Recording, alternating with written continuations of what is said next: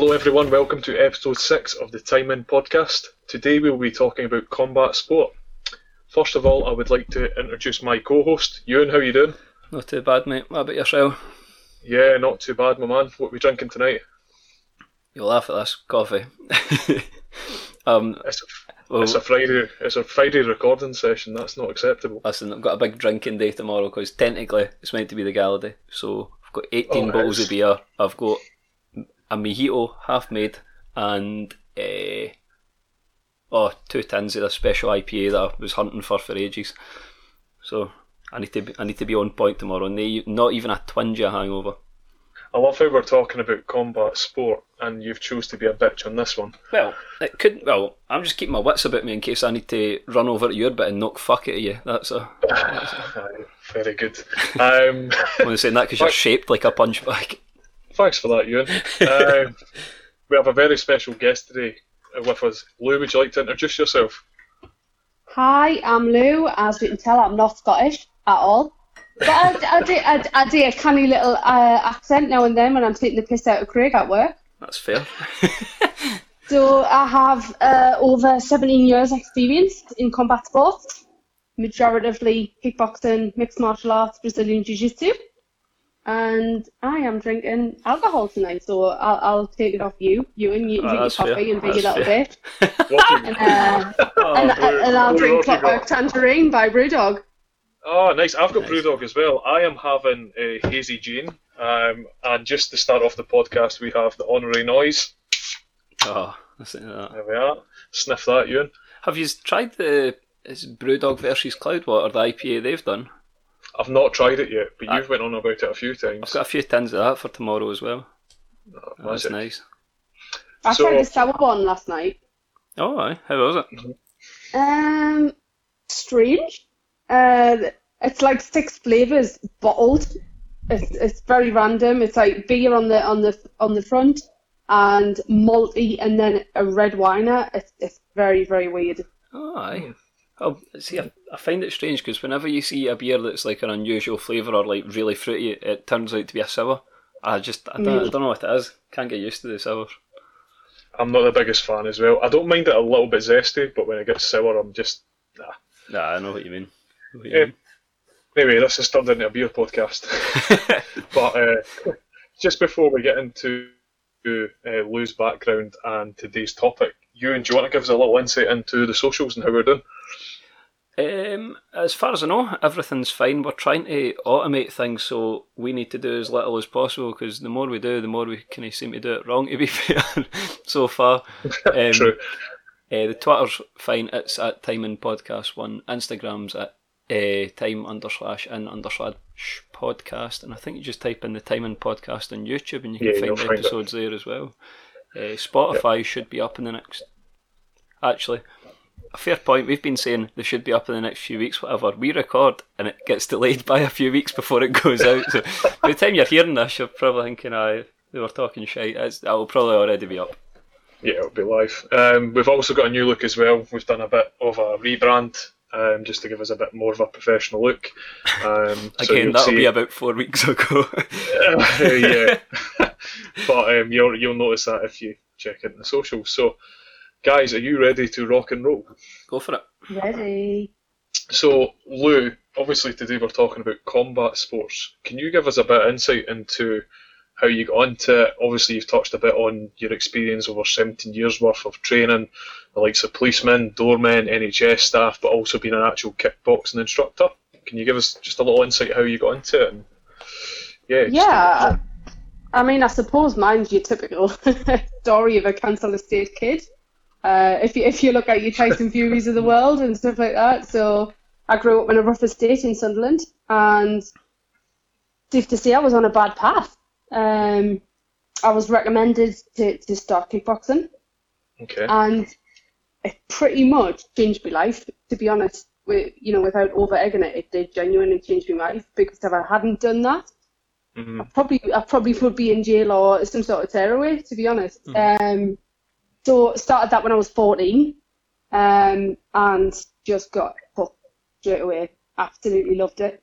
So I went from training once, twice a week to 6 days, 5 days. It was pretty extreme in the first year. Anybody who's took part in martial arts and that sort of thing will know the adrenaline feeling. Yeah. And if you like it and you like being punched in the face, it's something that me and the lads used to always laugh about. You've got to be a special kind of person to like being punched in the face. And if you are, then you're hooked. So, following that, I started to compete. I started to take the syllabus or do the belt. Managed to get a brown belt free tag. By the time the black belts come round, I was in university and getting pissed, to be honest. So at that point, I was just teaching. But just dabbled in a lot of different things. So loved kickboxing, got really great at it. Mm-hmm. And then moved on to mixed martial arts because that was the up-and-coming, really popular thing 17 years ago when UFC was quite niche at the time, really. Yeah. Especially in England. Mm-hmm. And no females took part in it at all. So I trained with men all of the time. And then just had a little dabble in Brazilian Jiu-Jitsu, which led us into the self-defense stuff. So pretty much what you're saying is don't piss you off. Yeah, I mean, as I've got older, I've chilled out a bit. But back in the day, I was just a firecracker. Yeah. See, sorry, you're on. You go. I was just going to say, I think that's a good point. Finding a sport, especially when you're at the age of sort of like early teens or even late teens, I think it's good having some kind of an outlet, some kind of sport you can focus all your energy. And when you're that age, I mean, training 6 days a week is great. When you're not working, all you've really got is education at the time. I mean, it's good having an outlet, a sport you can kind of focus all your energy into, so you're not just on the street fanning about doing things you probably shouldn't be. Yeah, because I mean, some listeners will absolutely know that story. There's two choices. You either do well or you go down the bad path with the rest of the shitbags. That is quite easily to do. Mm-hmm. And by dedicating myself to something, it just took me out of that environment. Mm-hmm. Yeah, isolates you from it. See, Lou, going back, obviously, when you first started going into kickboxing, would you agree that there was almost that naivety of not expecting being punched in the face? It's something that you almost have to learn. So, to give you an example, I come from a different side of combat sports, not nearly as intense. I played rugby, and when I first started, I really struggled with the physicality and the aggressiveness. Right. And it gets to that point, you have to be knocked down so many times that something almost snaps, and then you just have the ability to lose it, and you have that mindset of, I can't do this, I'm going to hurt someone, I can't do this because I'm going to potentially damage myself, just goes. How does that work in kickboxing? Because there must be a point where you go, okay, I now know how to get punched in the face. So mine was quite opposite, Craig. I had that aggression inherently. Yeah. I was quite a nasty kid. I liked to fight. So by getting that, I suppose, that control of understanding what aggression is, harnessing it and making it better, that's where it led for me. So I already liked being punched in the face and stuff. Nice. And I liked to sprat. So it was more like pulling that back and saying, actually, if you lose your temper, you lose the game. So you learn to control it.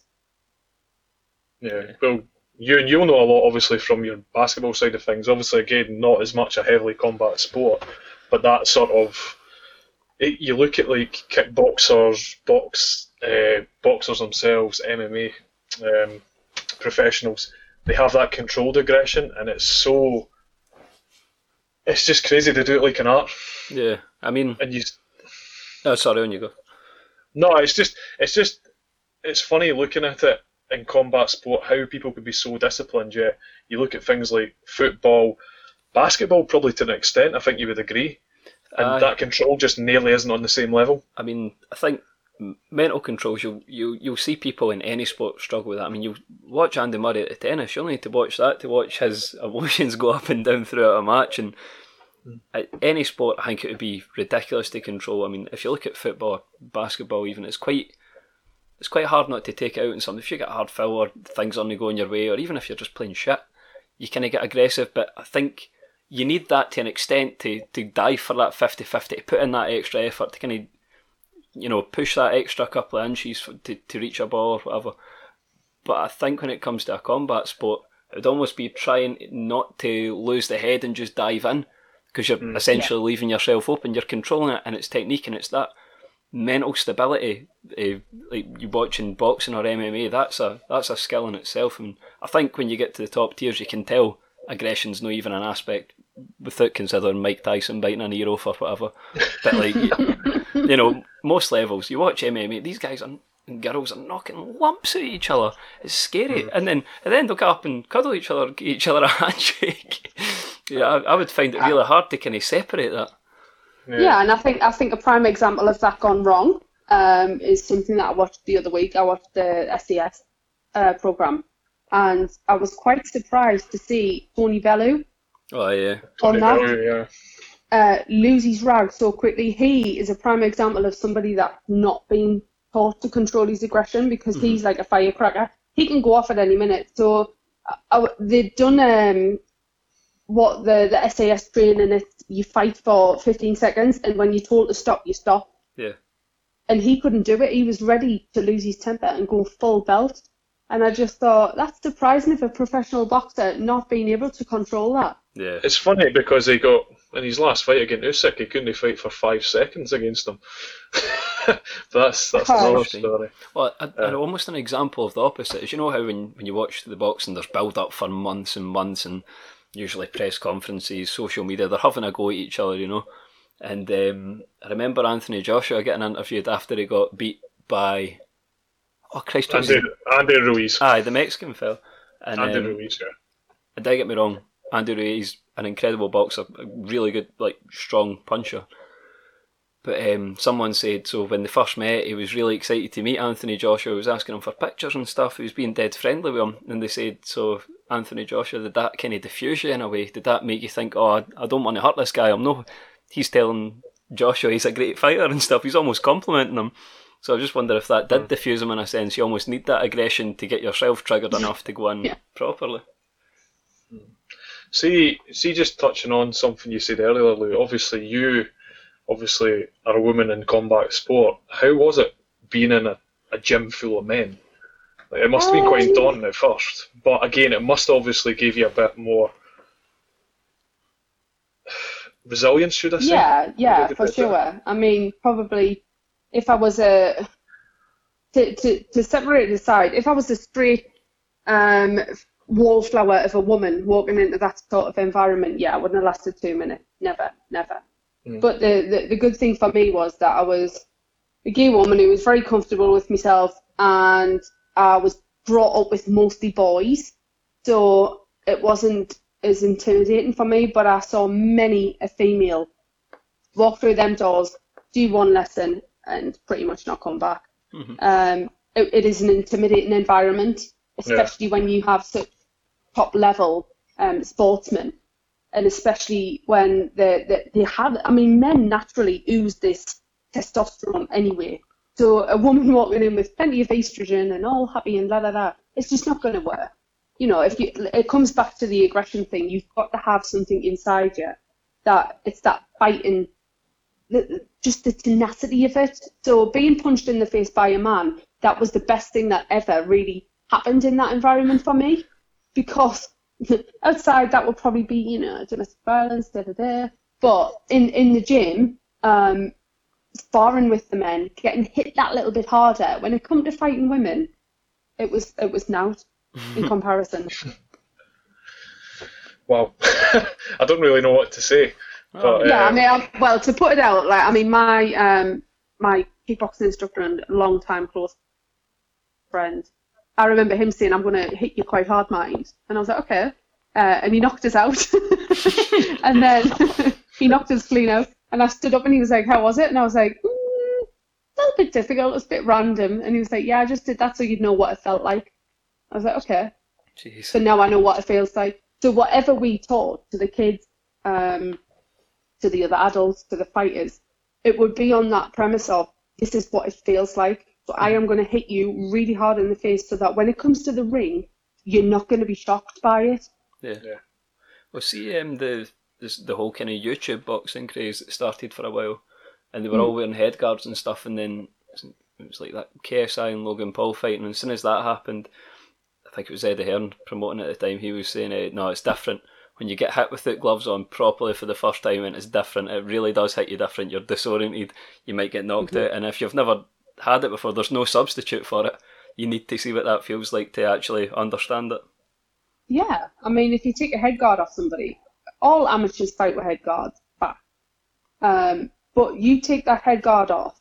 We used to spar without head guards and then get in the ring with a head guard, which was totally weird because you'd had that time but you can't hear anything with a head guard on, so you're disorientated from the off, really. But taking that head guard off and being hit with a 10-ounce glove, there's no comparison. Definitely. That's something that we didn't touch on, Ewan, is that obviously the weight of gloves is completely different when training to full actual professional fights. We were talking about this actually earlier today, Lou, the difference that the weight a glove actually makes. So what was the training weight of gloves that you guys were using? So when we were training 16-ounce gloves, literally because it would make your hand heavier. And then drop down to 10? Yeah. Jeez, that's some difference. I mean, it's almost half the weight. Yeah, it is, but you would start with 16s. This is when you fight. You start with 16s and you maybe sparring with the bigger guys. You drop to a 12, drop to a 10. I used to spar in 8 just so I could feel the hands. And then you talk MMA and you're down to a 4-ounce glove. It's pretty much nothing, isn't it? Yeah, that's a bare knuckle. Jeez, I know certainly from my background in sport, we had to an extent dietary plans and workout regimes. We were obviously a heavy protein diet being rugby players, but the workout regimes that I see, especially boxers do, is insane. The way in which they cut weight, the way in which they drop up and down. I even seen, I can't remember, it was an MMA guy, you might actually know who it is, Lou, and they do this treatment and they wrap you in towels. And it's like countless rolls of towels you get wrapped in, and it literally sweats the weight out of you. Yeah, that's not an uncommon practice. There'll be several people that use that. It's quite a dangerous thing to do, to cut weight like that, because you're just cutting water weight. But what did your regime look like? What sort of workout regime, what sort of food were you eating? What was it like? I mean, it's very different these days to when I was training and fighting. When I fought, it was probably 10 years ago. Around 10 years ago. So nutritional information and dietary plans have really evolved now. So we based most of our training around protein intake. And if you were cutting weight, I would walk around at about 10 stone. Okay. I would fight at 9 stone dead on. So average, I mean, I weigh 10.5 stone is a good weight for my height at 5'7.5". But 9 stones very, very light for my height, which was great because I was always taller, I always had a longer reach, I always had a longer kick than most people. But training 6 days a week for sure. 1 rest day. I would run on a morning, train on a night, and that was pretty much 5 days. And then Saturday I would spar. That would be purely sparring for 2 hours, maybe a couple of circuits. When you first initially start to cut that weight, you kind of want to drop as much as you can in a short space of time and then spread the rest out over the time. So you'd be thinking you've got maybe 12 weeks, 14 weeks before you fight. So it's 12 to 14 weeks you're usually cutting a stone, is that what you're saying? Yeah. That's mad. That's pretty tight still, isn't it? Yeah. It is pretty tight. But if you're talking like that sort of training, you've got to be careful that you're not growing muscle mass as well, hence the runs. Yeah. So the cardio would help with that quite a bit. But when it comes to the last couple of weeks, and if you've not shifted that weight and you've maybe not been as dedicated, that's when the tough work starts. That's when your family's going out for food and you're sitting eating a tin of tuna. Going to the sauna every night. Yeah. Doing the sauna. Last week, you wouldn't be training much. Yeah. It would be very light exercise. Maybe you do a spar the week before. And if 2 days before you've not cut that extra 2 kilos, yeah, you're pretty much getting, we used to wear sweatsuits. So it's like polythene, basically a polythene bag, yeah. And you'd run in a bag, basically. I mean, I have been known to put a black bin bag under me tracksuit. Jeez. And really put 2-3 jackets on and a hoodie on top and just go for a run. You made a good point about you have to fit in your life around it, like family going out for meals and stuff, and you still have to be able to work and stuff. You can't cut so extremely in terms of diet and that you can't function. I used to walk around with we used to have a tuna and pineapple diet that was for the fat fuckers of the gym. So if you'd not cut enough weight, you were pretty much eating tuna and pineapple 3 times a day. Because it gives you the nutritional value that you need without the calories. I'm taking notes of this. Yeah. Are you getting your beach body ready for the summer, Craig? I've got like a month. Need a fucking rolly bin bags to cover Craig. Clean down. But I'll just go in the bucket. It's fine. I'll cut holes in the bucket and we'll do it that way. I'm moving on quickly. So, what about injuries? I got some serious nasty ones playing rugby, but yours must have been something else. Do you know what? If you're good, you didn't get that many. It's a fair point. That's true, yeah. I'm really lucky in that I never really had my face damaged. I did break my ear, which is random. The cartilage in the top of my ear is broken off being elbowed in the side of the head.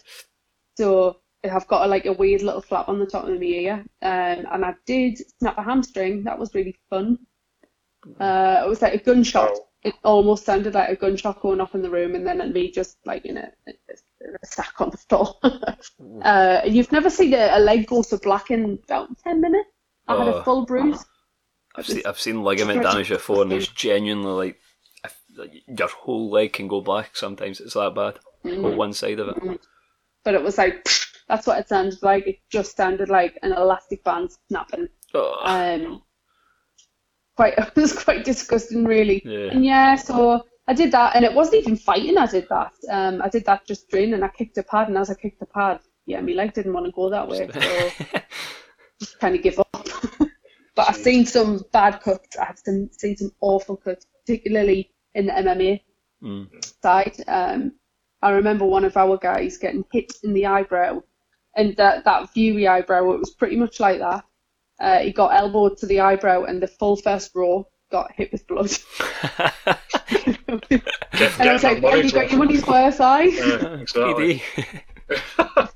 I've seen noses get just splattered. And there was a couple of guys that I used to train when they were kids that were on Bellator. And one of them broke somebody's jaw, and the kid continued to fight with a broken jaw. Just like, Jesus Christ.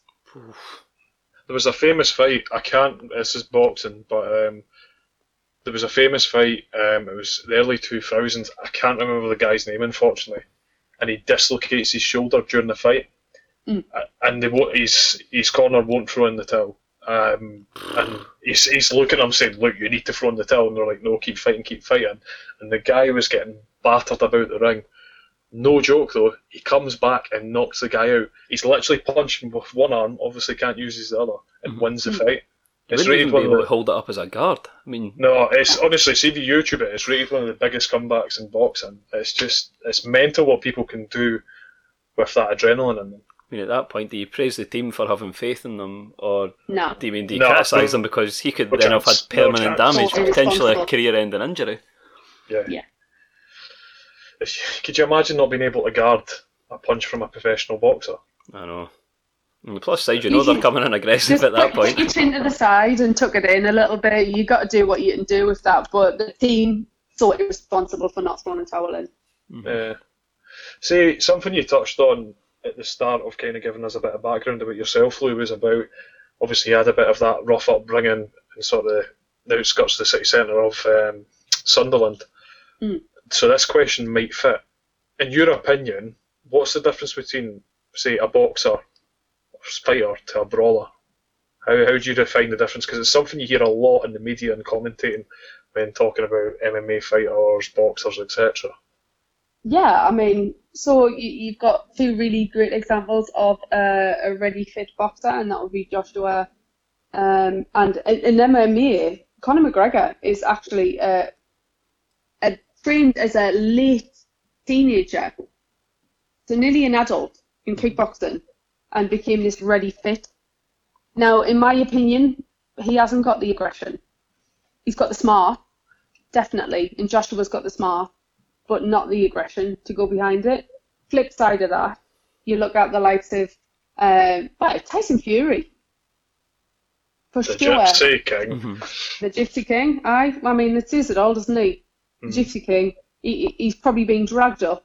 He's got that brawler's mentality where I think even Mike Tyson dragged up on the streets of bloody wherever and wanted it so badly that he got it. Yeah. It's that inherent quality of the heart of a lion. Mm. And that's why, you know, when Tyson was up against it, he came back and, you know, battered Deontay Wilder because he has the heart of a lion. Mm. If he gets up off the canvas, that's not boxing. There's nothing to do with boxing in that. That is his sheer ambition of getting back up and having a go.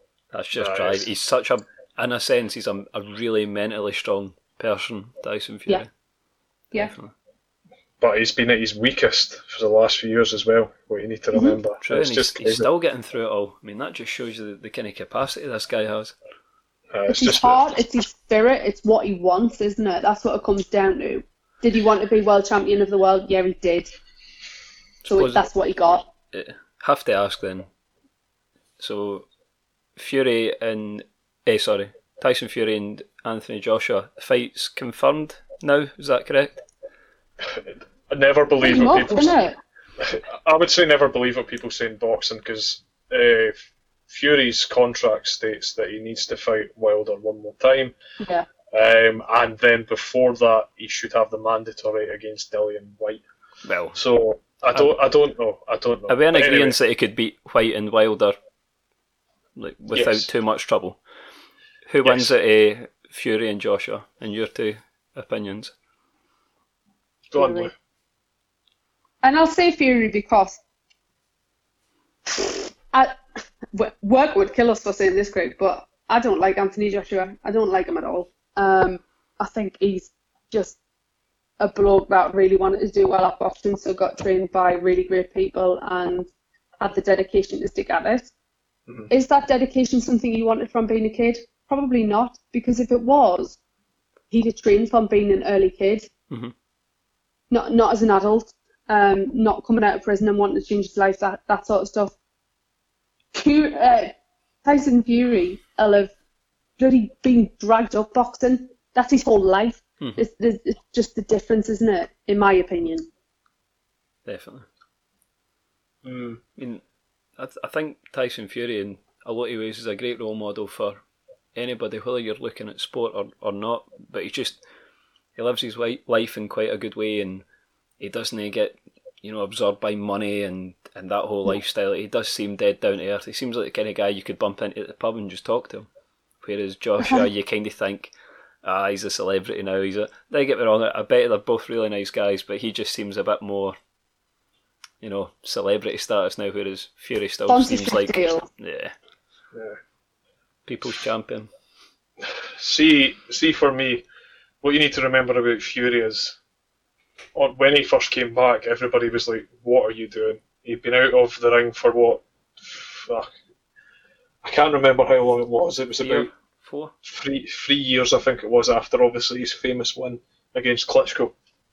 And everybody was like, there's no way he's coming back. He was heavily doing drugs. He was drinking every day. I think he went up to 34 stone, which is just, which is insane.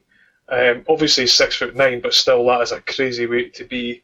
And to come back and do what he's done is mental. But you look at Joshua, up until Andy Ruiz, perfect. Absolutely perfect. Almost not an issue for any fight.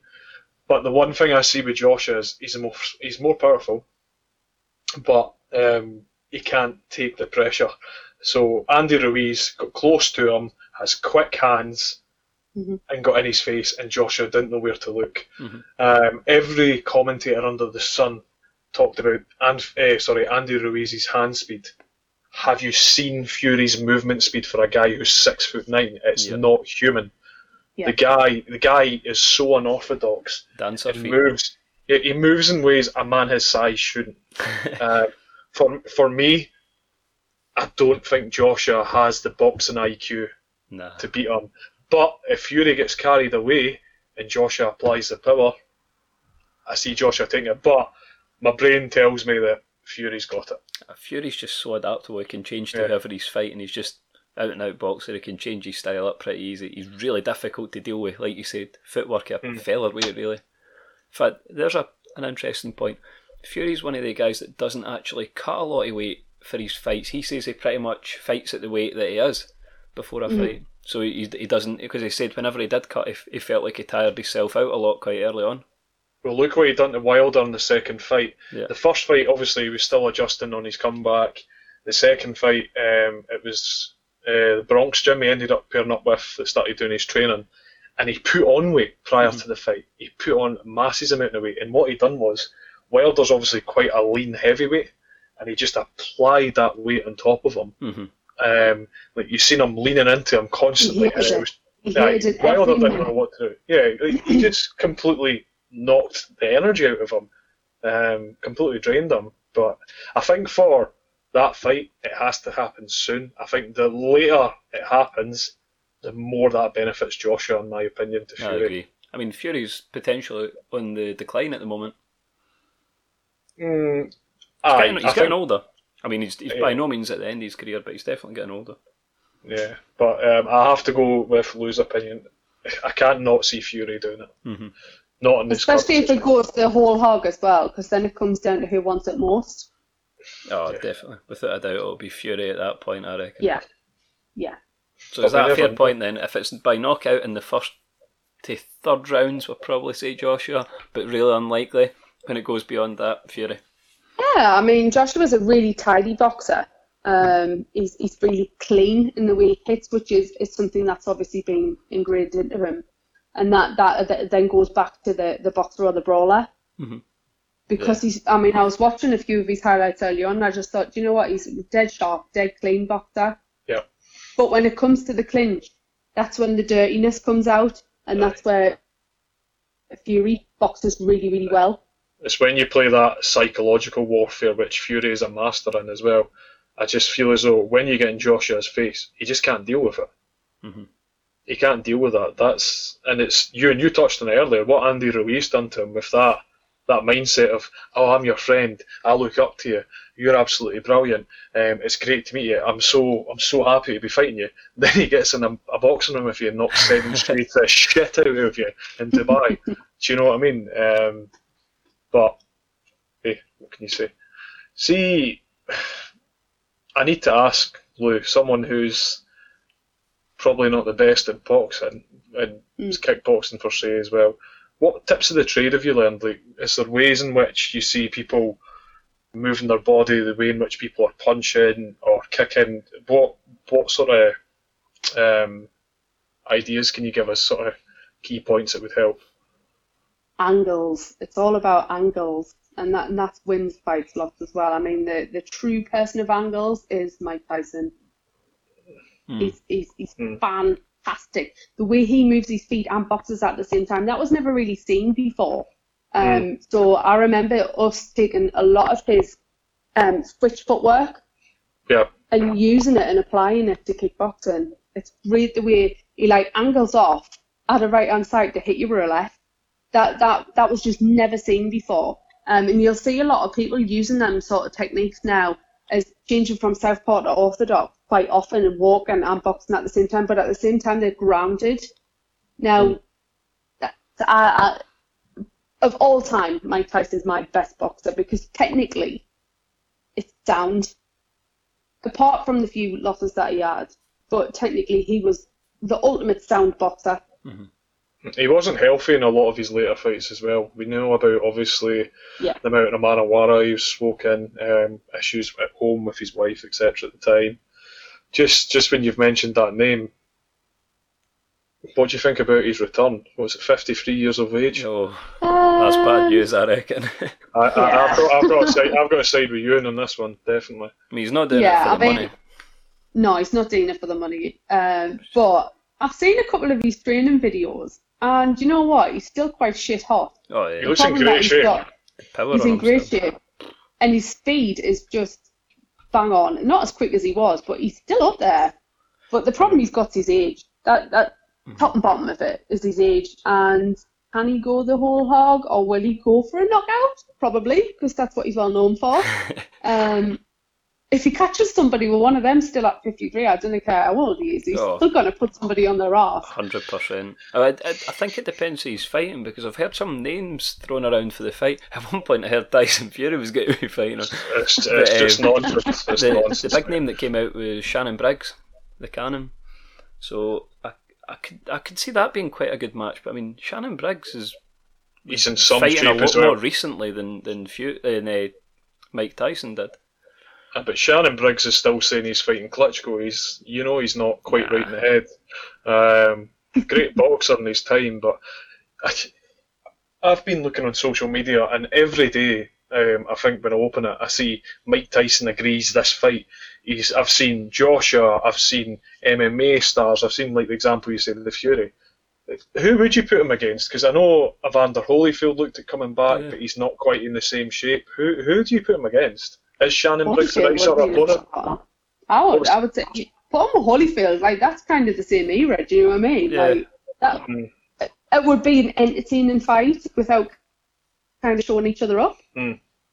I know Lennox Lewis had a bit of a laugh about it, and I was just he was interviewed about him, and I just thought, do you know what? Put him with somebody who's kind of round his bracket. Not any of the younger ones, because what's the point? This is only going to be an entertainment fight. Nobody's going to take this seriously. So put him with somebody from his past. See, sorry, Ewan, after you. It's strange. I don't think you would ever get them to agree with it. But I mean, you always get these conversations between what's better between new or old. So you think about football, you think, oh, Ronaldo's great, but you go back and you think, what about Maradona? And you can compare them in using certain stats and stuff, but I'd quite like to see the likes of Tyson Fury fighting Mike Tyson, even if it was amateurs with kind of head guards on, and even if it was just a round, just to see how they would match up in a sense. It doesn't have to be a proper fight. I'd find that dead interesting, but if you're going proper professional match, I think you need to look at Shannon Briggs, 1, because he's in shape, 2, because he's close to the same era and sort of age bracket. But if it was up to me, it would probably be Evander Holyfield for a rematch, but you'd need plenty of time to get out of shape. They would have to agree with it. It would have to be a fight that wasn't too strenuous on both of them, obviously. Nobody wants one of them to die. No, definitely not. See, when you're talking about, like, what was it you said there, entertainment fights almost? Mm-hmm. I need to ask Lou, what's your opinion for fighting Eddie Hall? Obviously, Eddie Hall being Britain's strongest man, he was the world's strongest man. How do you see that happening? Oh, I don't know. Like, to put it bluntly, I just didn't know. Random, really random. But good on him. Do you know what I mean? Have a go. Have you seen the weight he's lost? Obviously, these guys are monsters, but you see how much healthier he looks. I know that sounds daft. I'm being one of the world's strongest men, me saying he looks healthier now, but it's just mad. Have you seen footage of Eddie Hall throwing a punch? Don't get me wrong, I would love Eddie Hall to win, but he punches like a T-Rex, man. His arms look tiny. I watched him getting padded in the backyard, and somebody was padding him, and I was just like, oh, that's still wrong on so many levels. Power-wise, speed-wise, there's just lots of things wrong with that situation for me. He'd probably get knocked on his arse. I'll put it out there. He'd probably get knocked on his arse. He's literally versing a Man Mountain, though. And to me, and I've been watching something recently, it's called the Titan Games. It's Dwayne Johnson's programme on the Netflix. I don't know if you know about it. Yeah. And they always tend to, it's 1 versus 1 sort of challenges. And a lot of the time, The Rock puts a really strong person, whether it be male or female, against a very fit person. Almost every time the fit person wins. And in my eyes, I actually think Eddie Hall would beat the Mountain. I think Eddie Hall has the mentality. He's got the Kenny Brawler mentality. He seems like he would be quite determined, quite gritty, quite motivated, whereas Thorne maybe less so. I just find Thor too big. And look at Eddie Hall's swimming ability as an example. The guy's fit. Yeah, he obviously needs work with his boxing, but hey. So we've talked quite a lot about boxing. I'm going to move a little bit away from it because I'm very uneducated when it comes to MMA. I think Ewan's probably not as... I watch it quite a bit, ironically. Bundy's probably the perfect guest because he follows the UFC really closely. But I've picked up enough of it off of him and watching a few fights here and there. So, Lou, you're the expert here. What's the difference between a boxer and an MMA star? Put an MMA star on, put a boxer on their ass, they kind of fight. That was what somebody... Literally, I mean, I was a kickboxer, and one of the guys said to me, "What if somebody knocks you on your ass? What are you going to do?" And I was like, I don't know. And he was like, "Why didn't you try Vale Tudo? Why don't you try Brazilian Jiu-Jitsu?" So I did. And that's what you do when you get knocked on your ass, you try something else. But there's a big difference. Yeah, you can always stand and scrap, and those who don't really understand mixed martial arts hate it when it's on the floor, but that's the hardest bit, like, for sure. That is the hardest bit. So much admiration for those in MMA because, I mean, boxing, don't get me wrong, huge amount of skill involved in it, huge amount of things to be thinking of at one time, but as soon as you go into MMA, there's all kinds of like fighting styles you need to think of it. Like you said, you could go to the ground and end up like jiu-jitsu, or you could end up with literally anything, and you have to think about, oh, your opponent's good at X, Y, Z. So Nate Diaz better at bringing people to the floor, whereas Conor McGregor's more of a standing fighter. But just that dynamic and the knowledge these guys have to have, and the skill and the muscle memory they would have to have for all these different scenarios to be successful through even 2 fights is insane. See, what do you think's the better outcome, a boxer in an MMA match or an MMA fighter in a boxing match? Because obviously we've seen it with McGregor. What do you think? An MMA fighter in a boxing match, for sure. Yeah, I would agree. Because you should be a well-rounded... Mixed martial arts is not a sport of itself, it is a combination of other martial arts, hence the mixed martial arts term. So when people say to me, "Oh, do you do MMA?" and I'm like, "Yeah, but what sports do you do?" So, I've done Brazilian Jiu-Jitsu and kickboxing, then were my chosen sport. You cannot just do one thing and then say you're an MMA fighter because, like you say, if you're knocked on your arse, what do? Well, either you go out and get well-rounded at wrestling, or you do Jiu-Jitsu, or you do Brazilian Jiu-Jitsu. You've got to have this almost little suitcase of skills from lots of different things. We can't obviously talk about MMA and not mention Conor McGregor. Ewan, what do you think about his recent retirement claims that he's done? I mean, I think it's probably about right, but I mean, you can't deny the guy's done wonders for the sport and himself. I mean, he's really brought the profile of UFC up by being the poster boy for it for a while, and he's arguably a household name now. But retiring, I think that's about right. I mean, you seen him lose against Diaz, lose against Khabib, doing quite stupid things, like getting arrested or even fighting in bars and stuff. Yet he came back, fought. Was it Cowboy? Was it Cerrone? Cowboy Cerrone, yeah. So he looked good there, but I don't think he's got to be at the absolute peak in his next few fights. So no shame to the guy. He's done great in his career. I think now's probably a good time to retire. Retire when you're at the top, kind of thing. Do you think he has anything to prove? Because obviously he's definitely not ready to top now. No. What do you think, Lou, about the whole situation with him? I think a lot of it's to do with the politics of it. I think not a lot of it's about his fighting, and more of it's about his personal life and how he behaves, which is what makes me not like Conor McGregor. Yes, he's in a household name, but why is he a household name? For being a tit or for being a great fighter? Yeah. It's the same with the Ronda Rousey situation, do you know what I mean? She was another one. She became a household name and a poster girl for female sports, but why? For being an arrogant bitch, because that's what she was. Yes, she was a great fighter, but Holly Holm soon knocked the chin off her. So, as far as his fighting goes, yeah, he could probably knock a few good fights out still. As far as the politics go in the background, yeah, it's time to give in, because otherwise it's going to turn into this other thing where Dana White stood there going, yeah, Conor's a great fighter, but he's a tit because he's just got arrested. Yeah. Yeah. I mean, you put his name on any fight, people are going to watch it. I'll never forget this story. I think, what year was it? I can't remember. It was a while ago anyway. And my mates were like, we're going to stay up and watch the Conor McGregor fight. You watch? And I was like, I can't. I start at 6 a.m. the next morning. I'll need to go to work and stuff. So I missed it, and I got up in the morning, and Vines were the big thing at the time. That's how long ago it was. You could literally watch the entire fight in a Vine because it lasted 6 seconds.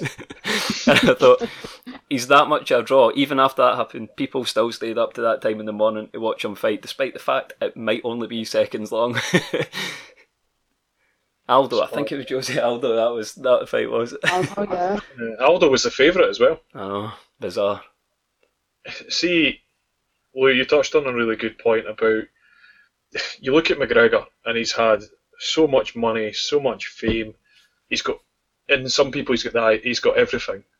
Mm-hmm. But the way I look at it, the guy's a lunatic, and he has that brawler instinct almost that we touched on earlier, because you look at him with the situation when he was over in America, he flew over to America, through the fence, through the bus, all this nonsense. The guy is a nutter, and I think he fights because he wants to.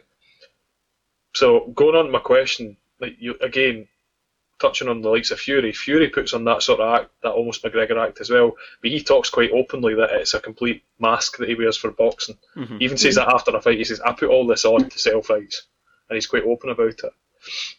So going on to my question, obviously you've had more experience than any of us in this. Is that, see, when you learn and have the ability to cause damage to someone in a professional fashion, how does that change your mindset? Because this is really geeky. I'm going to use a Spider-Man quote, and it's with great power comes great responsibility.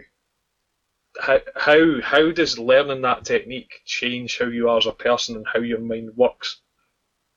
Well, I mean, it is the example. I was quite humbled by it, and it calmed me down quite a lot, because you have got a great responsibility when you hold certain knowledge. But with Conor McGregor, he's a tit.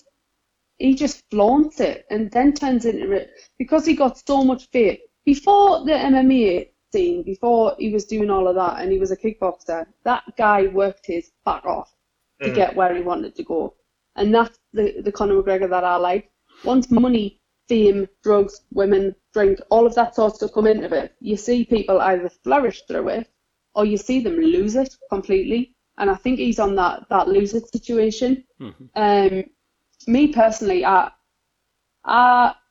was silently humbled by it for sure. But I have seen people go the other scale and get really great and then turn into wankers where they've gone out picking a fight just because they could. Yeah. That's the kind of people that you think, I should have spotted that. Mm-hmm. Should have spotted that when they were training. Big responsibility onto the trainers in a sense, isn't it? It is, and I trained with a few lads that were multi-world champions in kickboxing, and for some reason or other, people used to just pick fights with them. When we're out drinking, and you just see, he's been in the paper. Andrew Burton, fantastic example from Sunderland, 5 world champions. When we're out drinking, people would have a few pints and get really brave and just start a fight with them for no reason. And I think it was the whole, shall I fight because I might knock him out and then I'm looking really hard. Yeah. But as that person who holds that, you're like, yeah, I've kind of got a license that I need to hold. And if I get arrested, I'm probably going to get done because they're going to see that I've got martial arts experience. That's a really fair point, actually. I didn't even think of that. Yeah. It's that responsibility that you have not to retaliate. It's almost like, obviously, it's not that similar, but you look at like police, for example,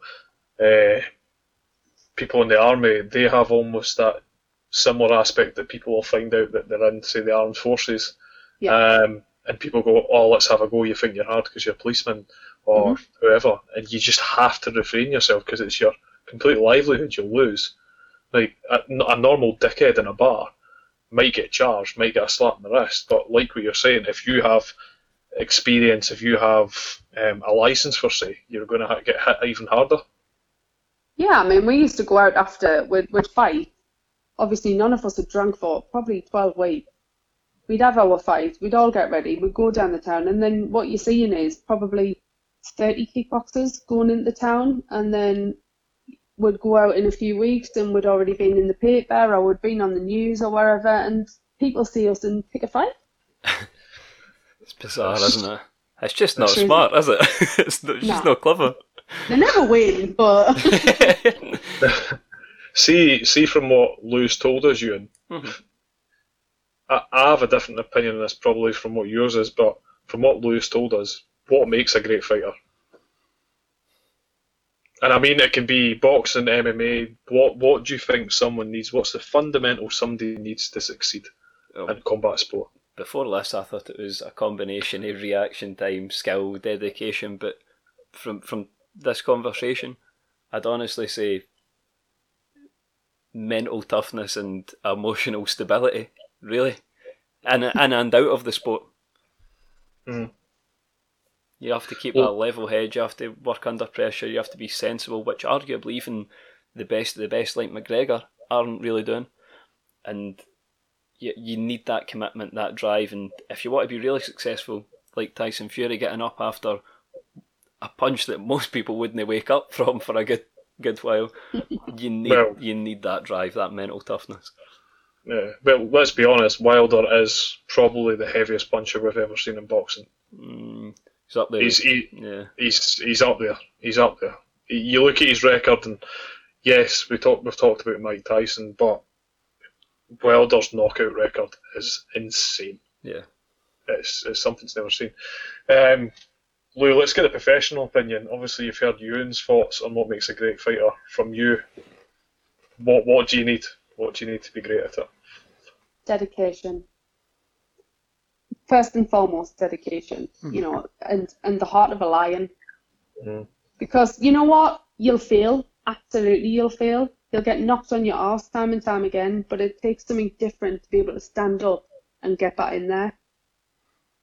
You know, I've been knocked out clean once, and that was the hardest thing for me to think. Right, after 3 months of pitying myself, to get back in that gym and get back in a ring and have another go.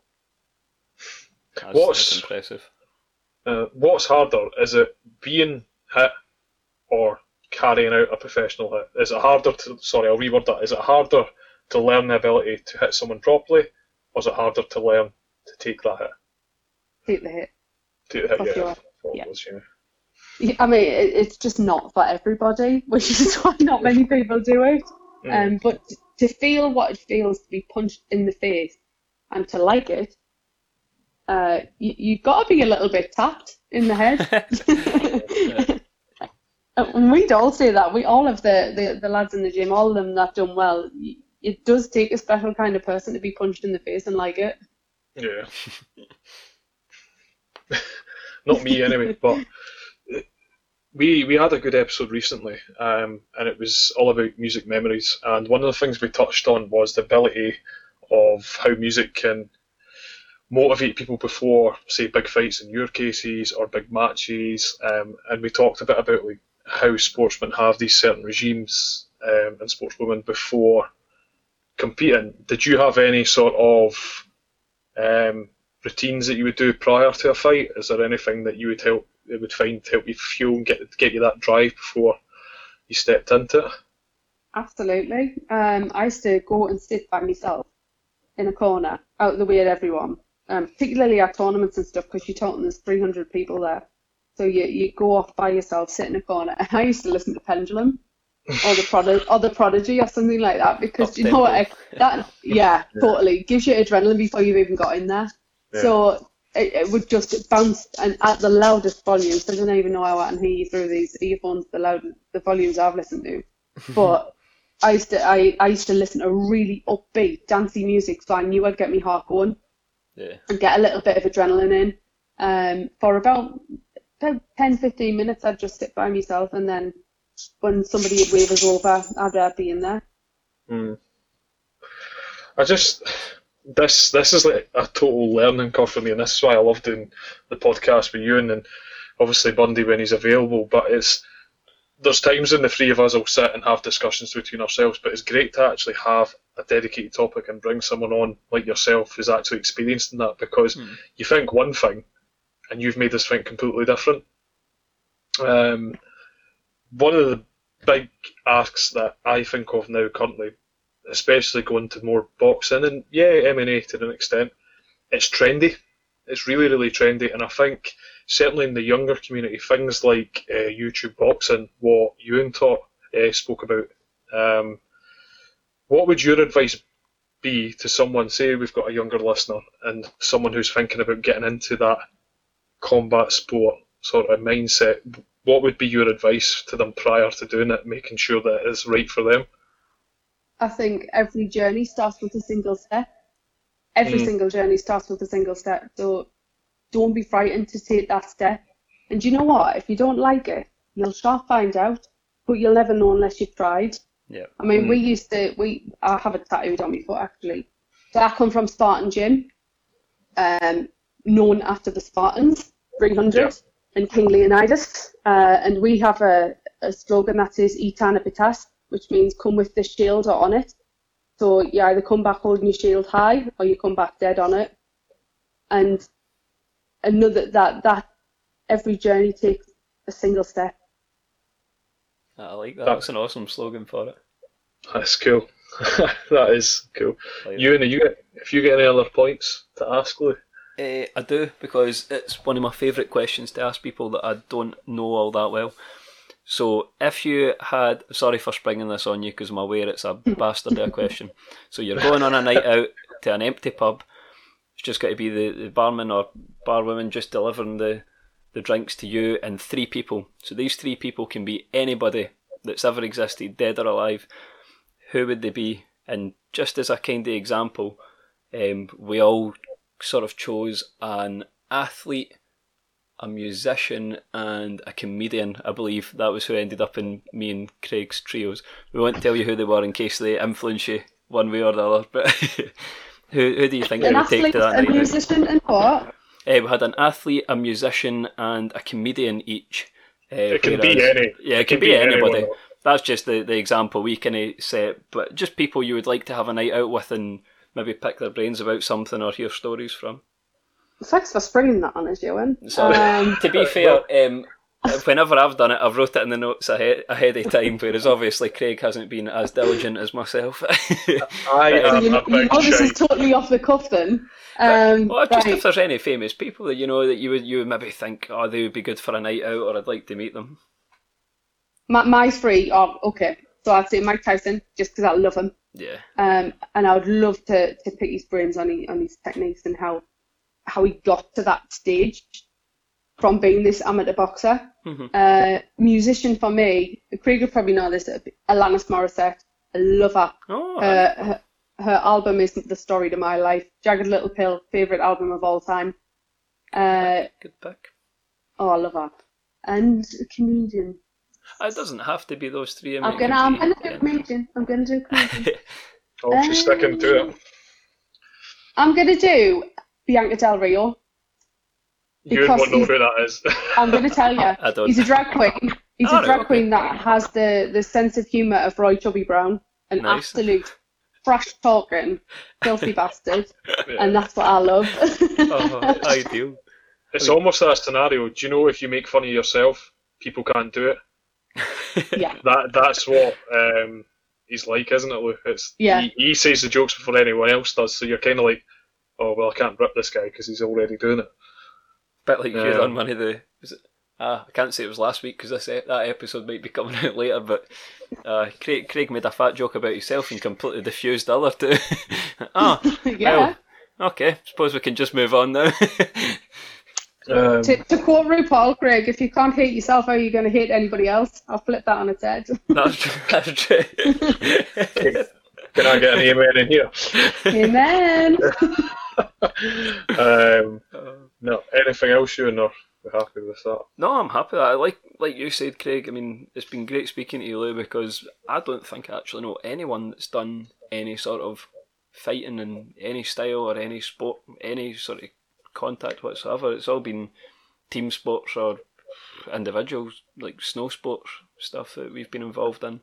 It's been really interesting, really enjoyed it, and a bit of an insight more into like the mentality behind it and how to get into it and the different styles. I couldn't agree more. It's been an absolute pleasure having you on, Lou. I really appreciate you giving us the time and educating myself and Ewan. Unfortunately, Bundy couldn't be with us today. We'll get you back on at some point to have a good chat with him. But have you got anything else to add yourself, Lou? No, it's been an absolute pleasure, lads. I've really, really enjoyed it. And do you know what? If you've never been punched in the face, have a go. You might like it. I'm not going to the next work conference. Just FYI, Lou and I work together. So yeah, I'm not agreeing to that. Oh, that's fair. I mean, having had one fight in my whole life and being punched in the face maybe twice in my whole life, not a fan at all. That's it, one fight, handbags don't count, Ewan. Oh, come on, you. I had a burst nose and everything, it was real, and I've got quite a big nose, so it was hard to fucking miss, but... On that note, thank you, Ewan and Louise, for joining me. I just called you Louisa, you get your Sunday name at the end. And thank you for everyone who's listened all the way through. This has been the Time In Podcast, Episode 6, Combat Sport, and we'll see you in the next one. Thanks. Cheers.